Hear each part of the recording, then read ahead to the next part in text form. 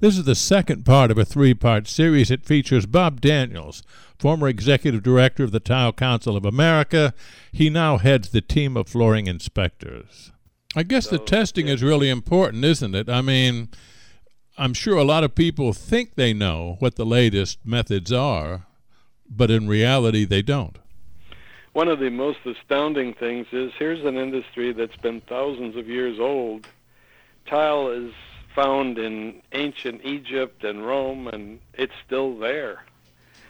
And it always amazed me as I toured around Europe to see tile that was installed in 100 BC or 200 BC that is fine, good work, and they didn't have the tools. So it's been around a long time. On the other hand, new products come out all the time. And if you think, okay, here's a new product, I don't need to learn something new, you're wrong. You better read the instructions on the bag, box, or whatever. It's different. I saw at one of the big box stores, they're selling a small container of grout. If you're going to do a small backsplash or something, you just buy this one little can or bottle of grout, add water, and you use it. Now, it costs more per square foot. You wouldn't want to do a big job with it, but otherwise you're buying a bag and throwing it away if you're doing a small job. So there's always something new. There's fast-setting adhesives, which is good if you're trying to do a job where you have to finish quickly. But on the other hand, if you want to take the time and adjust the layout, you don't want a fast-setting thin set. Also, tile varies in the amount of water that the body of the tile absorbs. And the high water absorption tiles, which were the old traditional wall tiles, have the advantage of being lightweight and sticking easily. The adhesive sticks to that very well. But lately, we're going more and more into the very low water absorption tile, which are called porcelain tile. These can absorb from 0 to 0.5% moisture under the moisture test. Well, therefore, they're very glass-like. And in fact, there is glass tile, too. That requires a different adhesive because you don't have the same grab of the design of the adhesive, so you have to use the corresponding correct adhesive for a glass tile, a porcelain tile, a wall tile, a wet area, just a typical floor, a wood floor, a backerboard floor, backerboard being a specially designed material such as cement board or equivalent for tile. So, again, knowledge is king, and you need a lot of it. You know, I've been to installation seminars, I guess hands-on training situations, and I was at one in the ceramic sector, and they asked the installers how many had heard of the handbook, the Tile Council of America handbook, and initially not one hand went up. I think later one hand went up, and that was because I think the guy's boss was there. But do you find that to be the case in a lot of cases? I mean, as you mentioned, this thing has been around for 40 years. You would think it would be memorized by a lot of people. Well, one of the funny things is that, and you and I have talked about this before, that in the course of my career, I've had a lot of phone calls from people with all kinds of questions. And one particular phone call, somebody called and asked me if there are standards for tile. And I said, well, before I answer that, could I ask you what your connection to the industry is? And he said, I'm a tile installer. And I said, okay, you're a tile installer and you don't know there are standards? And I said, of course there's standards. The amount of work going into ANSI, American National Standard Institute, ASTM, American Society for Testing of Materials, and ISO for the international aspect is astounding. The number of meetings and votes that go on to set standards for the tile, for the installation methods, and the installation materials is just astounding. People from all over the world show up at these meetings, and we have all kinds of standards. And you need to get these standards. They're readily available either from ANSI, ASTM, or the Tile Council. And hey, it tells you what to do. But yes, we all the time run into strange stories of people that don't know there are standards. I built a house a few years ago. I asked the architect that designed it, or helped design it, if he had a Tile Council handbook. And he said, oh, yes.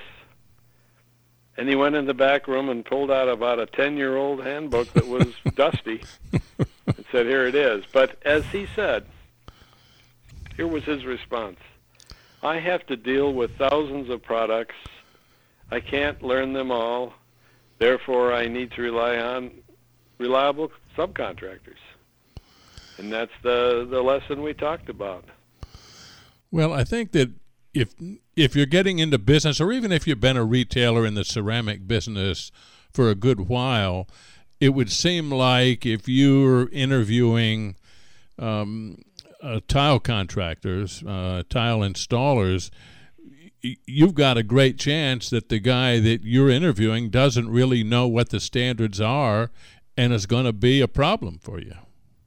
It would seem like you got a great chance that that's how it'll play out. No, it's absolutely true. I fully agree.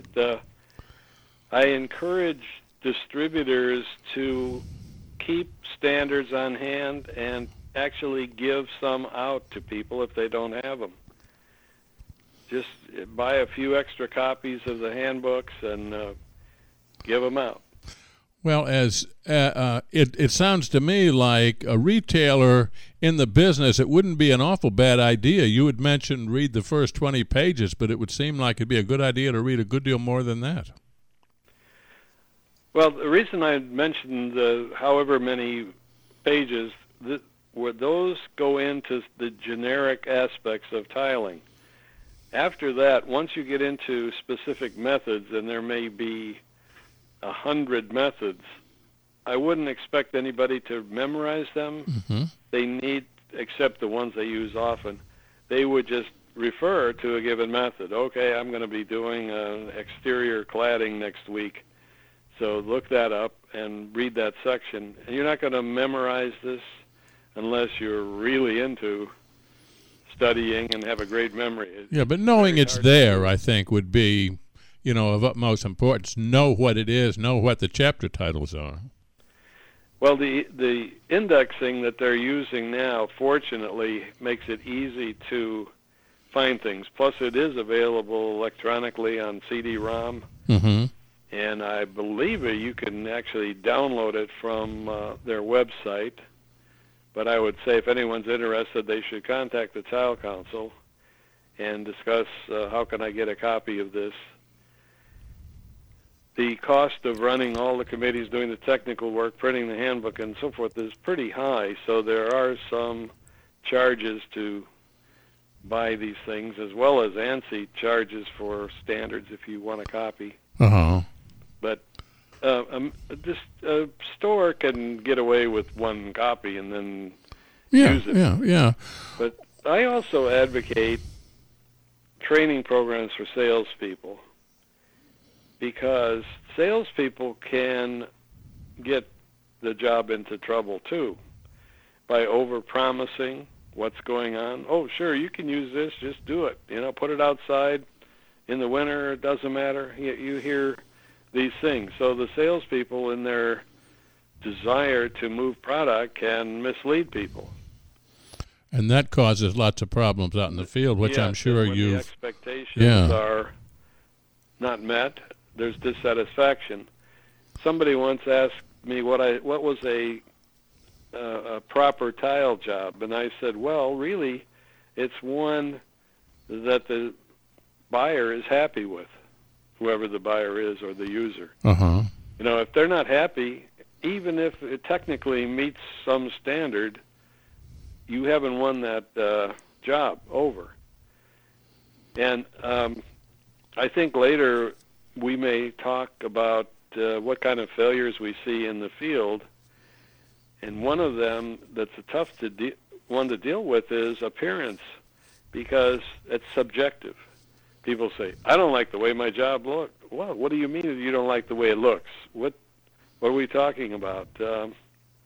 What did you want? What did you expect? Who designed it?